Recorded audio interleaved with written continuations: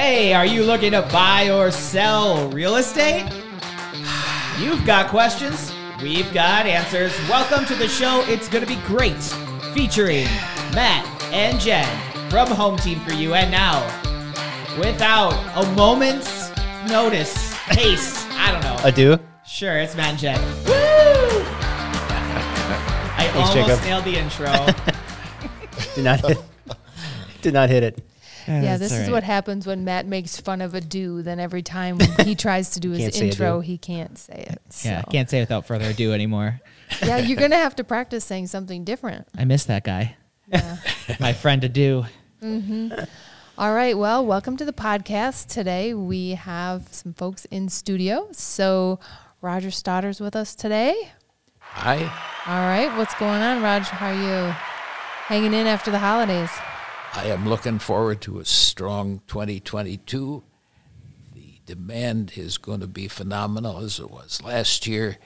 The supply hopefully will be increased from last year, so we'll have somewhat more orderly markets, but I'm not counting on it. Yeah, all right. And Ben Wright is with us. Hey, Ben. Hey, Jen, Matt, everybody. Hello. How's it going for you? Did you have a good holiday and all that kind of good stuff? We had a good holiday. Probably had a little bit too much holiday cheer. Yeah? Now I'm probably looking to go on a diet for 2022. Yeah. But other than that, everything was good. We had a good holiday. Family and friends got together, and it was real good. Good. Well, are you guys ready to chat about the west side of Madison? We sure are. All right, Jacob, take it away. All right, I'm going to lead today's discussion on the community spotlight, which is Madison's West Side. So first, let's start off with the basis. Can you guys talk about maybe a little bit about the history of the west side of Madison? Actually, scratch that, rewind. Let's define what the west side of Madison is for today's conversation. So what area are we talking about? I would say we're probably talking about Park Street to the west. Okay. So about from the kind of Capitol Isthmus to the west. west. Yeah, Sure. You can define it various ways, but the capital of the west, Park Street to the west. Perfect. All right, cool. So now that we have our parameters, what's the story of Madison's West Side? The west side has always been the prestigious side of Madison. I've been a realtor in the city since the 1960s. When I started, there was a very strong division between the east side and the west side. The east side was very much a working class community. We had Oscar Mayer, which at one point had 3,500 people working there. We had the Gishold Machine Company. We had Madison Kipp. All of the people who led these companies lived in Maple Bluff, and the rest of the east side was working class. And it was pretty prosperous, sold many houses to people who worked for Oscar Mayer, who worked for Gishold, who worked for Kipp. They were making very decent money. The companies were prospering. So that's the history of the east side. The west side was always the preferred side of town, the in side of town. All of the major institutions of the community were on the west side, the university, the hospitals, and so most of the professors, most of the people who led the university lived on the west side. The doctors lived on the west side.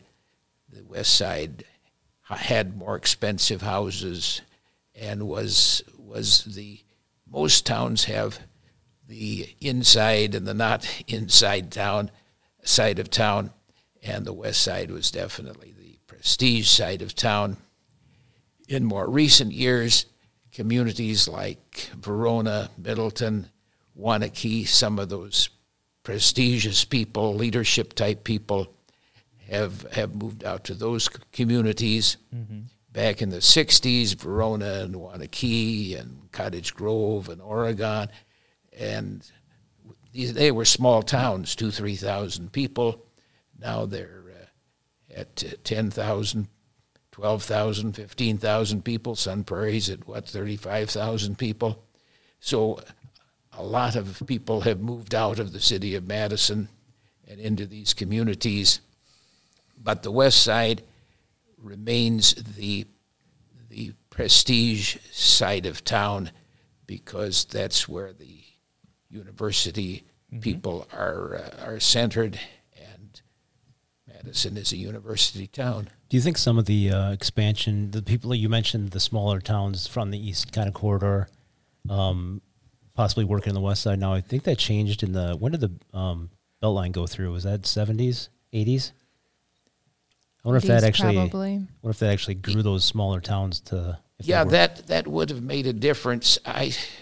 Whether it was in the 70s or 80s, I can't remember off the top of my head. I remember it, so I'm thinking it might have been the 80s. 80s. But yeah, that was the ability to move back and forth was certainly enhanced dramatically by the Beltline. Because I think that was originally just Broadway, and I don't remember if Broadway ended or where that went to.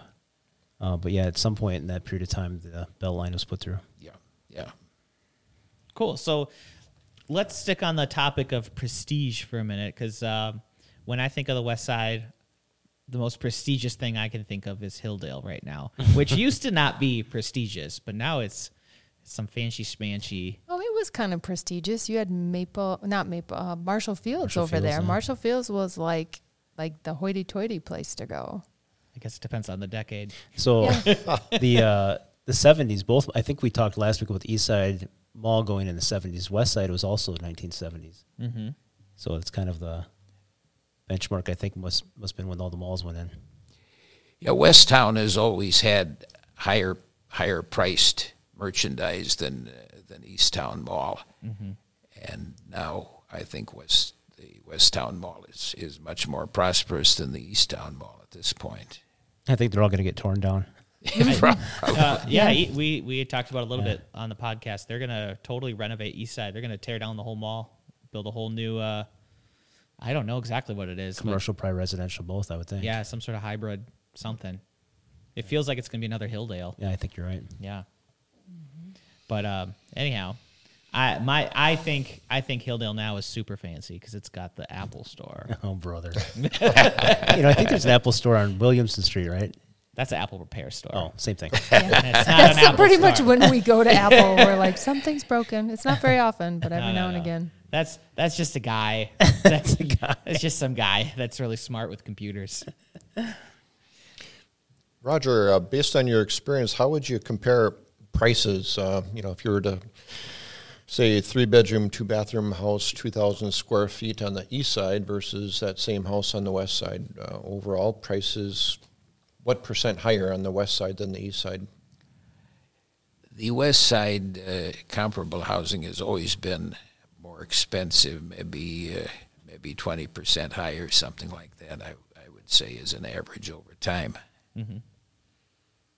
And what you get out of that is then you get access to, the institutions you talked about, the hospital and the university, and You can ride your bike downtown, all yeah. those kinds of things.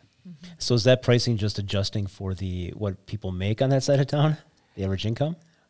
I think guess there's an advantage to it. It's demand and supply, and the supply is a higher level of housing than is on the east side, and particularly the university supports it. Certainly, university people want to be Close to university. close to the university, so and there are how many employees at the university? I guess there are 45,000 students, so there are a lot of employees. 25,000. Yeah. right. Yeah.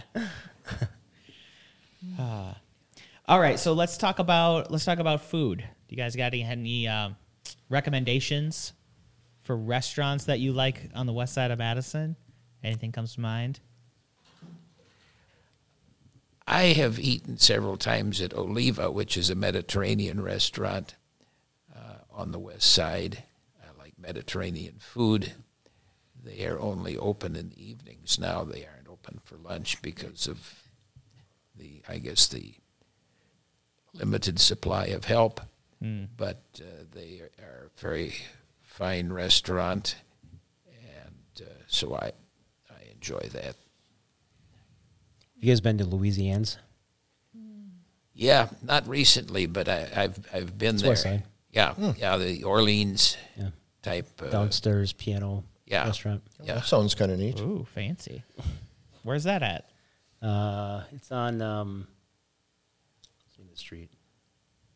Hubbard. I think it's actually technically Middleton, but it's West Side. yeah, yeah. Yeah, it's kind of a. If you start getting into that Middleton area, West Side, Middleton, they kind of blend together. Blend together, yeah. There's some good spots over in like Greenway Station. I don't know if is that West Side? Is that Middleton? I think that's Middleton, Greenway Station. Okay, we'll save it for another podcast. But I still count it. I like Johnny's Steakhouse over there. That's pretty good. Oh yeah. I think they have the same big box restaurants like the Olive Gardens and the Chili's. Oh and, sure, yeah. Portillo's, I think, is on the West Side. We talked about Portillo's on the East Side last week. Okay. So they must have an East and West location.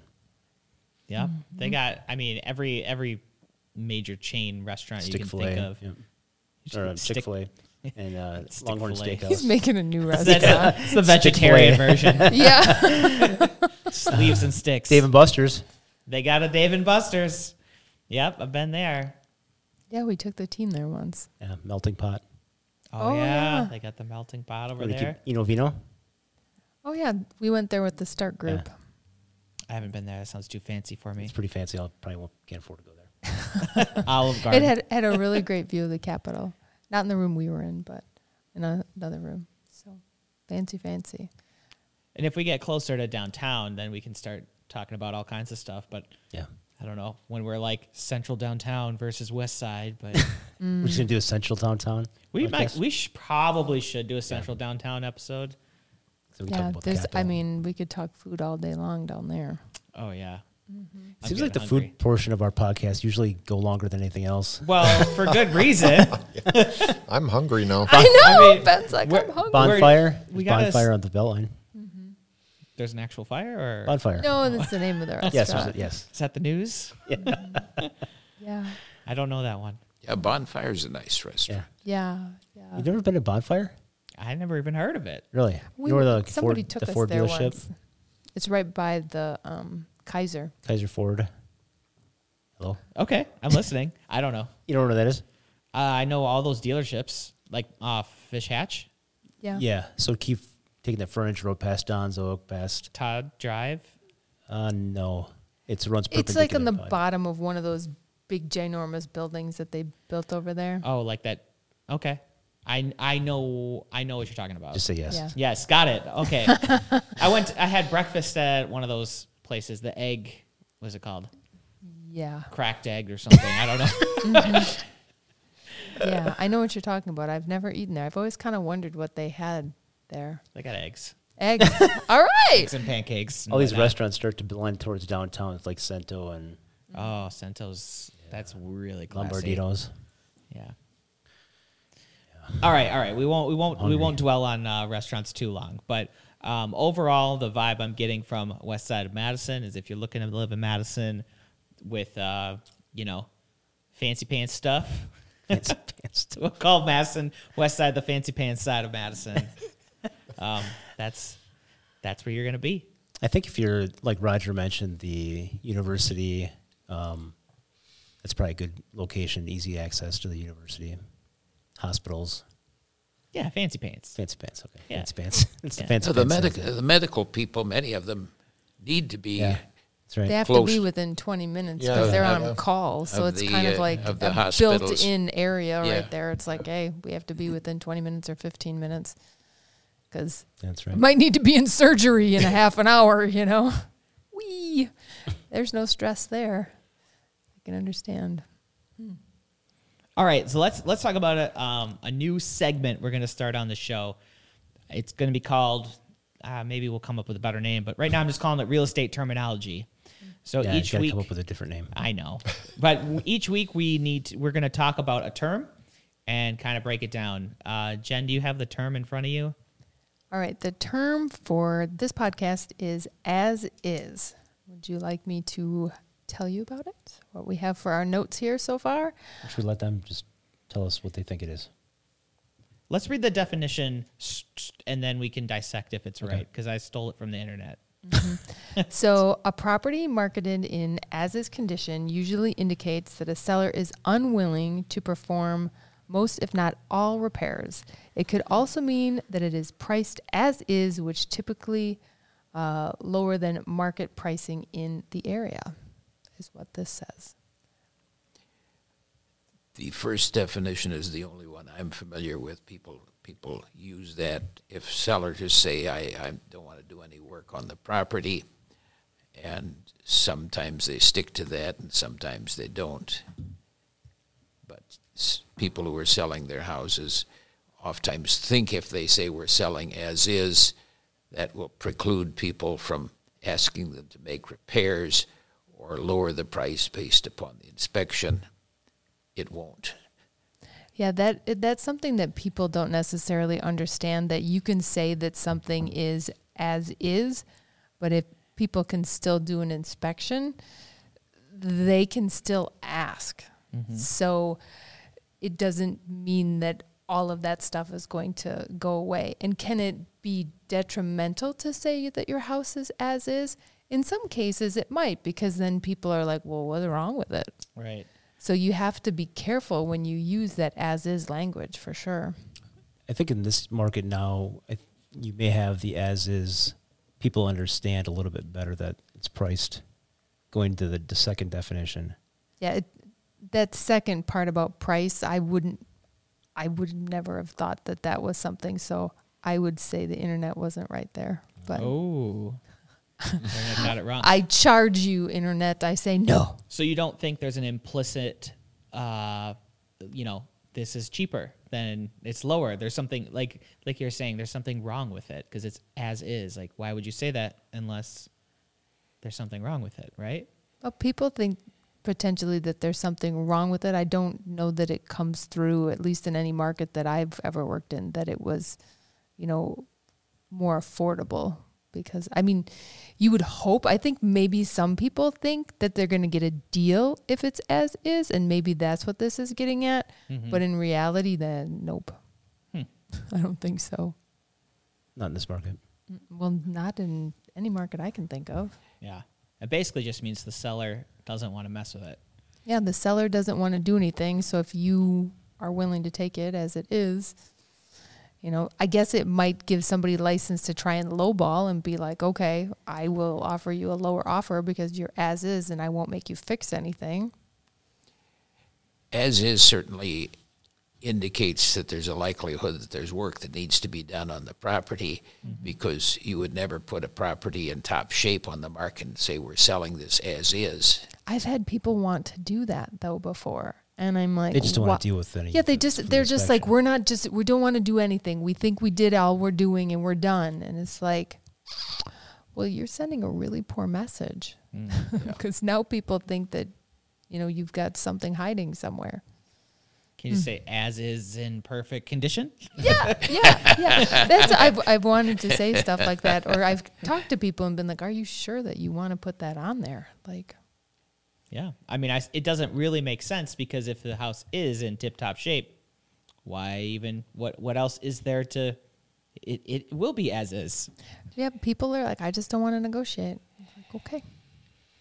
Certainly you get, as a buyer, you go out and look at a property and you say to yourself, what's wrong with this property that isn't evident to me? What's wrong with this property that isn't being disclosed by the seller? And that's always in your back of your mind. And if you put in the as-is provision, that just triggers that. Yeah, there's something wrong here. So you want to. It's probably not very useful. Yeah, usually it's a seller that wants it before I would say we're putting that in there. Yeah. Because, people, whether it's as is or not, they're likely going to have an inspection. So they have the inspection, and you say as is, it's probably going to have the same outcome. Yeah. So why? It might save you a step of like, the buyer's like, oh, I'm not going to ask for repairs. I just know I got to suck it up if I want this. In some cases, maybe. But if it's something really major, they might just say, well, they're not even going to negotiate. We're out. That should be disclosed in the condition report anyway. Yeah, if it's that major league, it really should be on the condition report. It's an aspirational expression by the seller. All right, I'm gonna crop out everything and just that's the quote. It's just Deep. yeah, Deep. it's deep and poignant. All right, I got some questions. I got some as-is questions for you. So, who's responsible for a home's condition if it changes after the offer was written? So it says it was as is. They write an offer, and then I don't know. There's a flood in the basement. Was the offer written or accepted? It was written. But it wasn't accepted? Let's say it was accepted. No, it was accepted. Okay. And now there's a flood in the basement after it was accepted. But it was written as is. So who is responsible there? Still have the 15%. Or damage past a certain percentage that still they I can mean, get out of the offer. the seller has to disclose if something happens to their property. Wisconsin isn't a buyer beware state. If things go catastrophically wrong in a property, you have to let the buyer know. And then the buyer has the option of still backing out of the deal. The only time that they would have to be able to back out of the deal is if I believe it's more than 5% of the purchase prices price. in damages. Which if the basement's flooded, that's definitely probably more than 5%. Yeah. So if it's like a mattress falls down a stairs and it, wrecks some drywall, that's not it. It has to be pretty catastrophic for it to, be in that dollar amount. But yeah, if it got above the 5% and the seller couldn't bring it back to its original condition or wouldn't bring it back to its original condition, then the buyer could get out. Mm-hmm. But otherwise, they need to, disclose it and talk about it and figure out what they're going to do. Because the seller, there's a newer clause in the offer to purchase where the seller has to maintain the property. So they have to maintain it. They can't just be like, oh, you bought it. I'm, turning off the heat and I'm not going to weed anything and we're going to let it go. It's a nice clause. No, it's a pool. Yeah. It's an indoor pool. Did say as is, Yeah. as will be. In some states where it's buyer beware, maybe you could do that, but not here. So, Nice. and if somebody tried to do it, I think it would be quite an outcry. So basically, this real estate terminology segment is going to turn into what the internet thinks, and then we correct the internet. Sorry, internet. I like it. Well, but the internet probably has real estate from all over. Oh, yeah, it's So if you have generalized. something that's more buyer beware, then maybe, but that's not here. Yep. Cool. All right. Well, there's your internet correction of the day segment. Editing Internet by Jen. I like it. Now I already made some graphics. Now I got to fix them. All right. Sorry. It's fine. I'd rather them be correct than wrong. All right. So the next thing that we're going to talk about today is 10 tips to sell your home in 2022. Jen, I'm going to throw it back at you. If you want to read through each tip and then have the team kind of discuss why it's important. You want me just to go one at a time, or you want me to do them all? Let's do it one at a time so we have time to chat about them. Okay, perfect. So number 1, depersonalize. What's another name for doing some depersonalizing What would you do to stuff? depersonalize? Yeah. Go ahead, Ben. Decluttering and depersonalizing the property before a sale. On the depersonalizing side, it would be if you've got family pictures put up, taking them down, just trying to make the rooms a little bit more neutral. When you do have a buyer that comes through, you want them looking at the house and its attributes, not necessarily the various personal pictures on the wall. Well, the first 3 are depersonalize, minimize, and virtually Kind of wrapped stage all as a those 3 thing. up. So they kind of are all in there. Yeah, I think minimalize is a little different. I mean, depersonalize is part of it, but I think going back to Raj's thing about clutter, Yeah. I think a lot of times less is more, and people don't realize it. And I think it's hard to view a space when there's stuff everywhere in it, and you can't because It kind of ties into the photos too. I mean, if you're focusing on what's there, you can't actually see the house, whether it's the pictures of the family or it's the clutter. Yeah, less is more. I'm not sure about number 4. What does that actually mean? Whiten the walls. So that was back in the 90s when Yeah. all the walls Or were white. like, well, they wanted all the walls white because they had still a lot of the color from previous. And if you had, color on your walls, it was like, oh. So everybody, we'd be like, whiten your walls, whiten your walls. And then HGTV came out and it was like, Brown the walls. woo, the walls Yeah. are brown and now the Now it's walls gray are the all walls. maybe gray. neutralize the walls. Yeah, so you want to neutralize the walls. So if you have a red wall and a purple wall and a chartreuse wall, you probably don't want all those. What color chartreuse? I don't know, but you don't want it. You don't want it. You don't want it. Mm-mm. And I mean, if you are looking at real estate pictures online and you're tap, and the first one has a lime green kitchen, I mean, you're going to be like, oh, probably. So it's neutralizing I think the the exit walls colors. are okay though, depending on the color. Yeah. I listed a house once. Every wall was painted bright yellow. Was it bright Was in there? it so happy? It was not real attractive. Yeah, they say that when you paint you should paint your kitchen yellow because it's so happy chance. and it makes your kitchen. Why do you want the just- kitchen happy? Well, that's where your heart is, in the kitchen with your That's where family. my stomach is. I heard that a lot of serial killers grew up with yellow rooms. What color are your rooms, Jacob? Oh, you know. Like,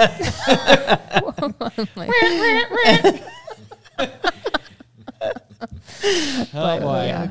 Number 5, coming soon. So I wrote that one. Yeah, I was going to say that one. doesn't I'm really like, what tie are in you there. talking about? This is a home team for you special tip.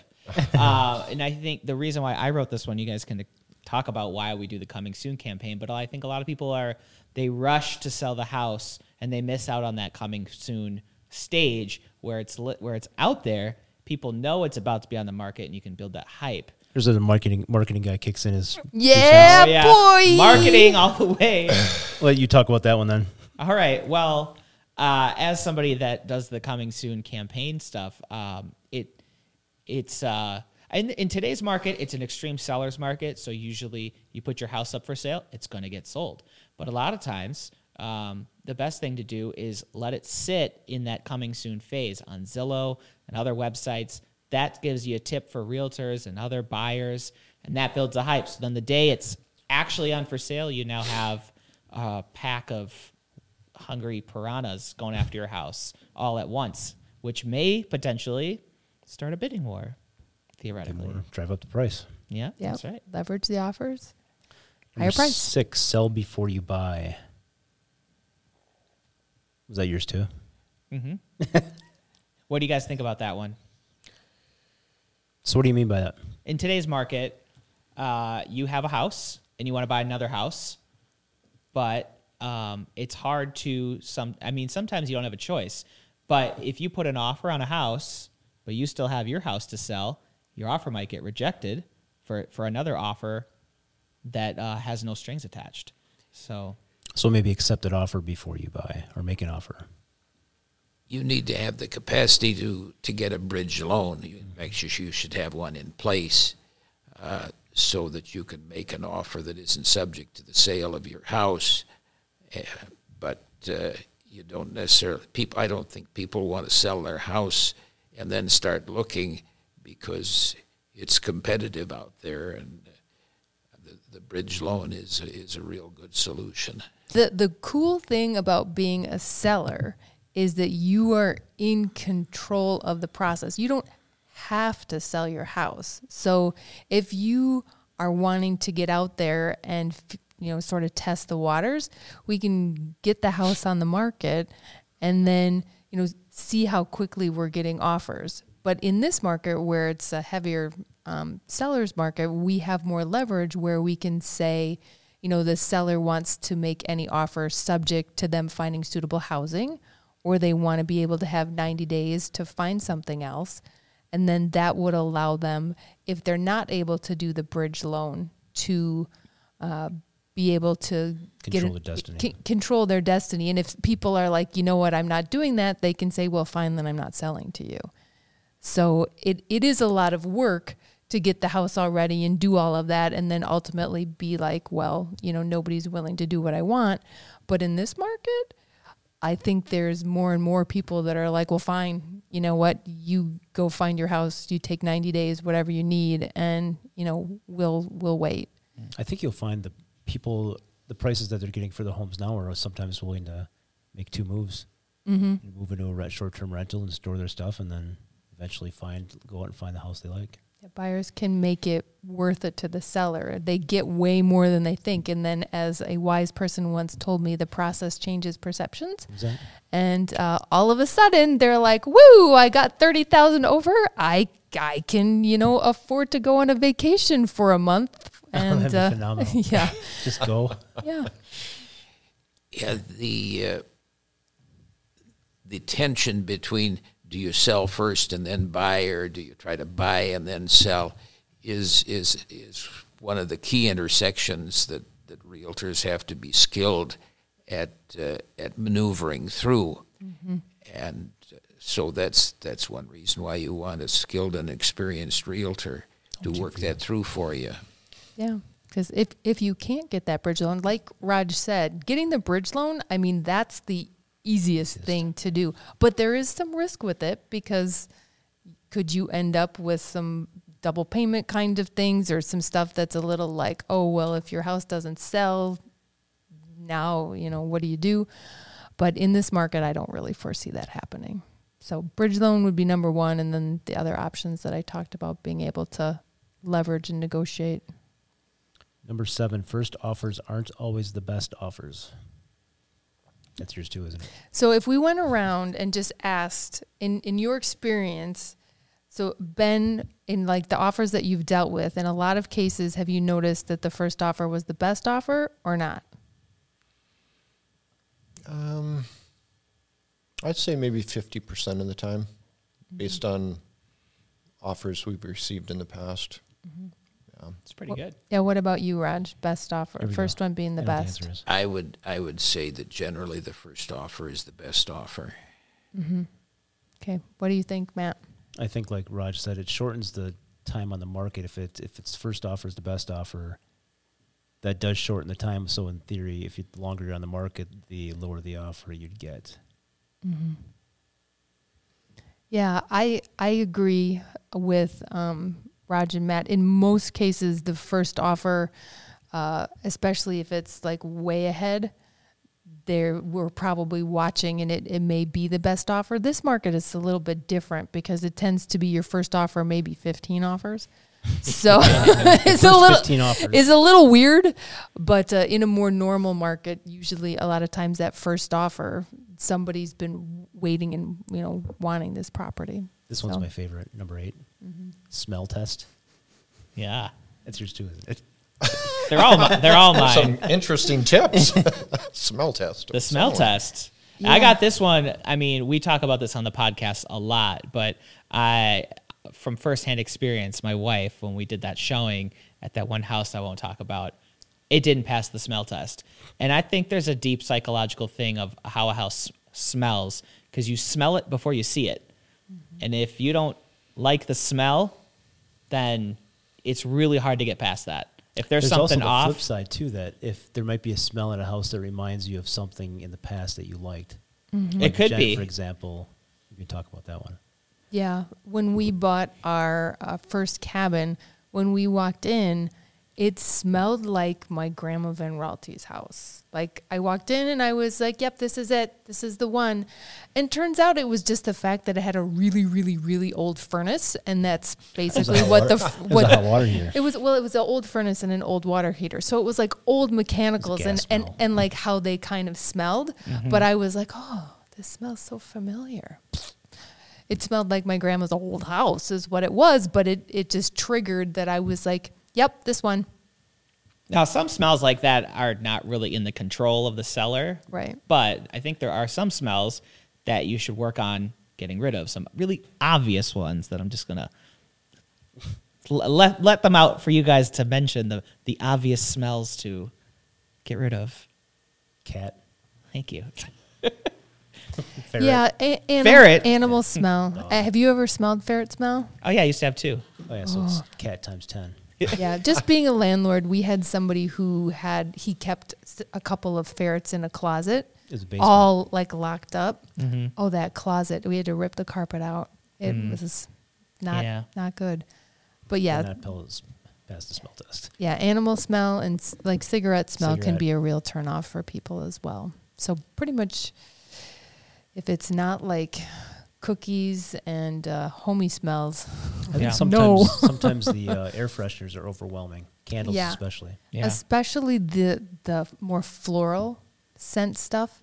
And a lot of people have allergies. So if you light a candle in every room and you have, everything smelling like flowers, people are like, whoa. But if you do something more like a clean linen smell and put that in the bedrooms or by the laundry, that smells clean to people. If you put cookie smell in the kitchen, that's like, oh, yummy cookie smell.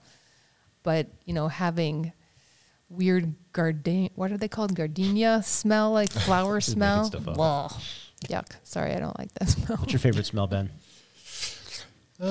Money. I love money. Smell of a fresh beer, I'd say. Oh yeah. Yeah. All right. Woohoo. Moving on. Number 9. First impression is the only impression, says the marketing guy. That's right.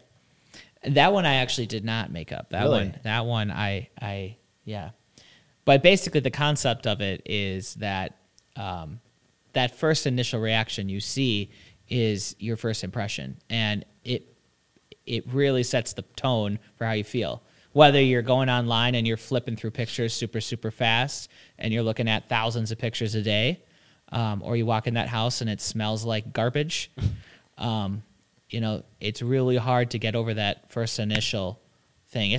It can be overcome, but putting in all the work to making it as presentable as possible can go a long way so that first impression really hits. The classic statement is you only get one chance to make a good first impression, and that's very true in presenting yourself or presenting a property. The impression you get, the vibes you get initially are pretty much what sticks with you. Yeah, and things like that, it just comes to my mind when you're showing property that may have a renter in it, where you can't really do a lot of the staging stuff, and people walk in and you've got a tenant that's still there lounging around, the beds aren't made, there's just stuff strewn around, you've got dishes in the sink.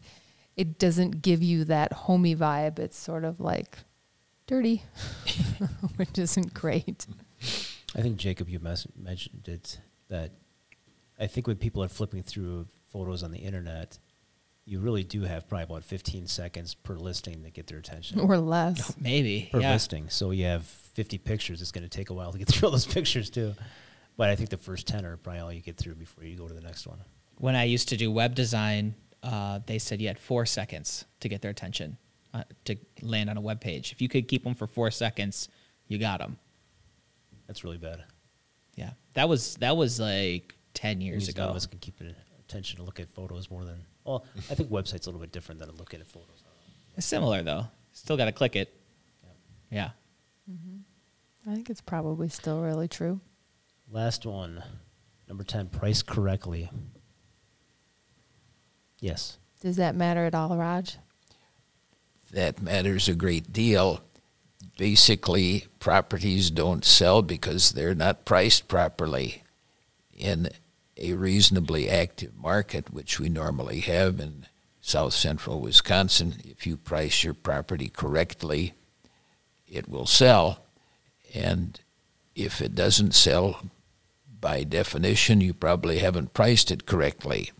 It may be that it was marketed inadequately, maybe other problems, but if you factor in everything that should be factored into the price, it should sell. And it's a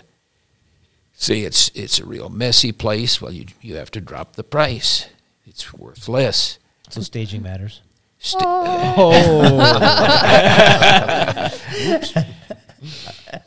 Mic drop. Oh, but yeah, what I like to say is it's the marketing and the staging and then the pricing. And those are your big three. So if one of those three are off, that is probably why you're not selling. And in most cases, we do the staging because we hire stagers and we have them go out. And then our marketing plan, we know it works. So it does come down to price a lot of times. Going back to your staging comment, I think that also ties in with getting the attention of people quicker. Because if it's staged and looks presentable like a Pottery Barn catalog, people are more tend to, I think, look at it longer. Whoa, that was loud. That was loud. All right. That was me. Oh, I'm like, I just apologize. I assumed it was me. So that But I had my beep says settings. correctly. definitely. And I think there's also something to be said about pricing strategically too. Definitely, you can try to compete for a listing, and the idea is to get the listing within reason, not to price correctly, because somebody else will overprice it and get the listing, and pretty soon the price will be where it belongs and the property will sell, and you will have been right, but you will be out Doesn't of luck. matter. Yes, that is true. And of course, what the correct price is what we're looking for and what we're arguing about and negotiating about all the time, because we don't know what the correct price is. It's only worth what somebody's willing to pay for it. That's right. Word. Word. Word. All right, Jen, do you want to put on your Princess Jen cap for this next segment? All right. Please So start with your dad. if we have He's very familiar with Princess Jen. Princess Jen. have you met her? She's awful, isn't she? Yeah. He raised her. Yeah. He created her. Good luck with this. King Raj. Yeah. All right. So A lot of pressure. now I totally want to give you one where you're going to have to say that you have to stage it. Please do. Okay, so let's say that you have a seller, and that seller has lived in their home for 30 years, and it is very 90s. It's kind of dated. So you have kind of a dated property, and to them it's not dated, so they don't feel it's dated. And then they do need to sell because they're going to be downsizing. But they have a neighbor, and that neighbor has tons and tons of junk. So you have a dated house, and you have tons of junk next door. How would you handle that?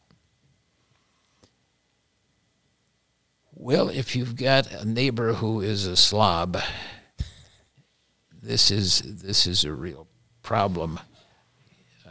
As a realtor, I guess I would ask the people how they evaluated the neighbor, and it would be possible to ask the neighbor to clean up his place, which would be probably the realtor's job rather than to ask the seller to do it, because he and she had been living with it. But if it's a real junk pile next door, it can kill the sale. It just isn't going to sell. And maybe you even offer the neighbor some money or some assistance in getting rid of what is a real deal killer. Have you ever had that in the past, Roger? I'm sure I have, although I don't recall a specific incident, but there are certainly sales that are inhibited because the neighboring property is just run down and unattractive, and nobody wants to live next to it. It can be a real problem, because the neighbor whom you approach and say, "Can we maybe get this cleaned up?" may just say, "Go to hell." Which is probably likely. Yeah. Yeah, it is. I actually had one of those situations, and it was a long, long time ago, so I don't remember the specifics, but I remember they had like this horrifically huge, messy boat, and there was all of this stuff like junked in the yard, but nobody actually lived at the house. They just kind of kept stuff there. So I was able to reach them and ask them if it was okay if I just picked up their yard and if they could get the boat out. And I don't remember if I had to offer them money to get the boat out, but they did move the boat and I cleaned up the yard. So sometimes Full service. you have to, but I mean, it was necessary because, I mean, you pulled up and you were like, well, what's that thing over there? So Having a neighbor who is a slob may be a motivating factor for the person who wants to sell. So In that case, staging probably does not matter. So then you clean up their yard and you're like, you know what? I don't really want to move anymore. It's looking good. But it didn't, the yard didn't bother the seller at all. They didn't care, and they just sort of thought it was a whatever thing. But when you're trying to get top dollar, it's like, okay, what can we do to make this? And I think on a couple of our first showings, I had gotten feedback about the house next door, and I thought, all right, let's fix this. So we did. yeah, people who are buying certainly are concerned with the neighborhood, the immediate houses on either side and across the street and the houses on the street. And I have often suggested to people that if they want to find out about the neighborhood and are seriously considering making an offer, ring a few doorbells and say, we're thinking of buying that house. Can you tell me how many kids live in the neighborhood when the bus runs, da-da-da-da-da-da. I don't think anybody ever does it, but they should, because I don't know all of those answers for every house in town, and maybe some people have done that, and it at least gives them an option for quelling their concerns about the neighborhood. Mm-hmm. All right, Ben, are you ready? Lay it on me. Okay. So you have a seller, and the seller of the property, they had been on previously with another agent, and they had their price very, very high, like higher than market value.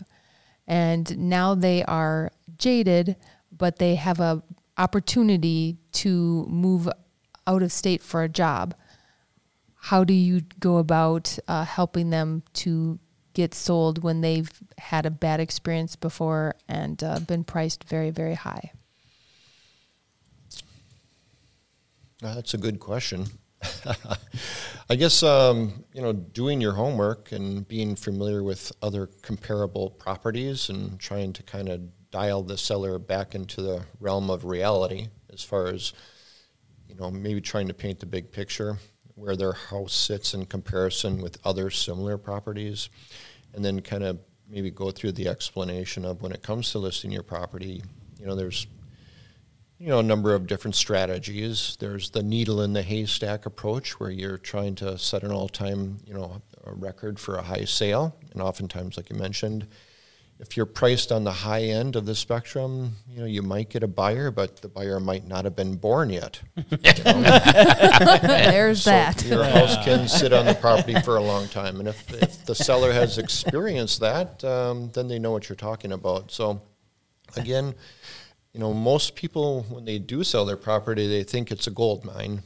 And that always is a challenge to kind of try to dial people back into getting them within the norm of what's going to sell. And again, our goal as real estate agents is to try to help get people to where they want to go. So if they want to move and they have to sell, then they have to be realistic, and we'll certainly try to do whatever we can do to get them the best price. But again, it's, I'd say, doing the homework and trying to get them more comfortable with what is what other houses are selling for that are comparable. Mm-hmm. Yep.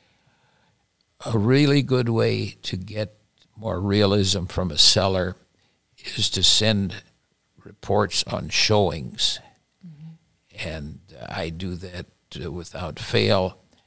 and the prospective buyer and their realtor will recite all of the deficiencies of the property, and I don't have to tell the seller about those. They're being told by people who are looking at the property, people who are showing the property, and it's just kind of a drip, drip, drip process.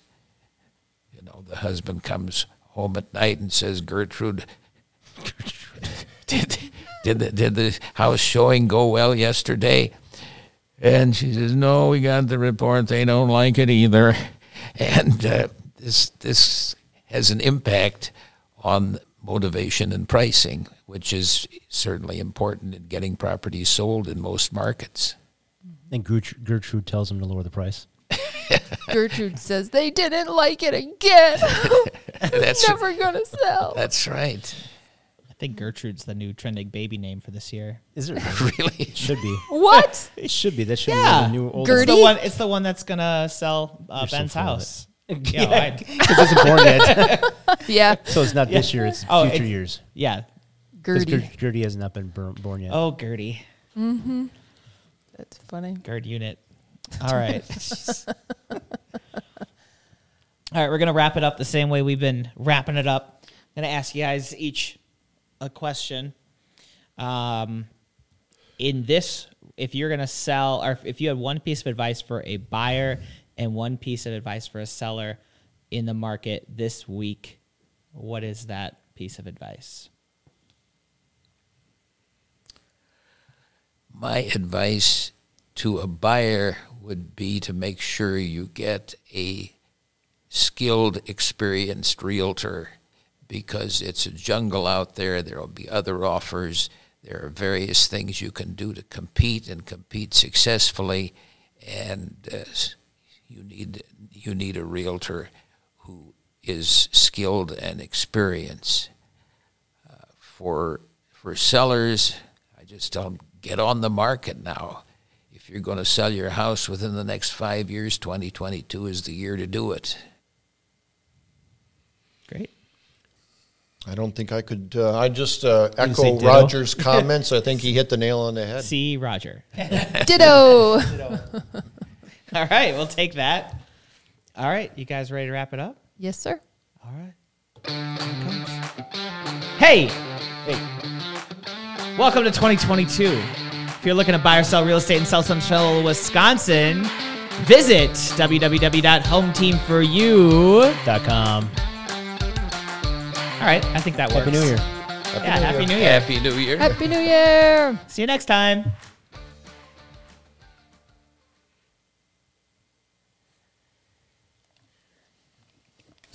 Jeez, Roger, you did so good. They're going to have you back here every week.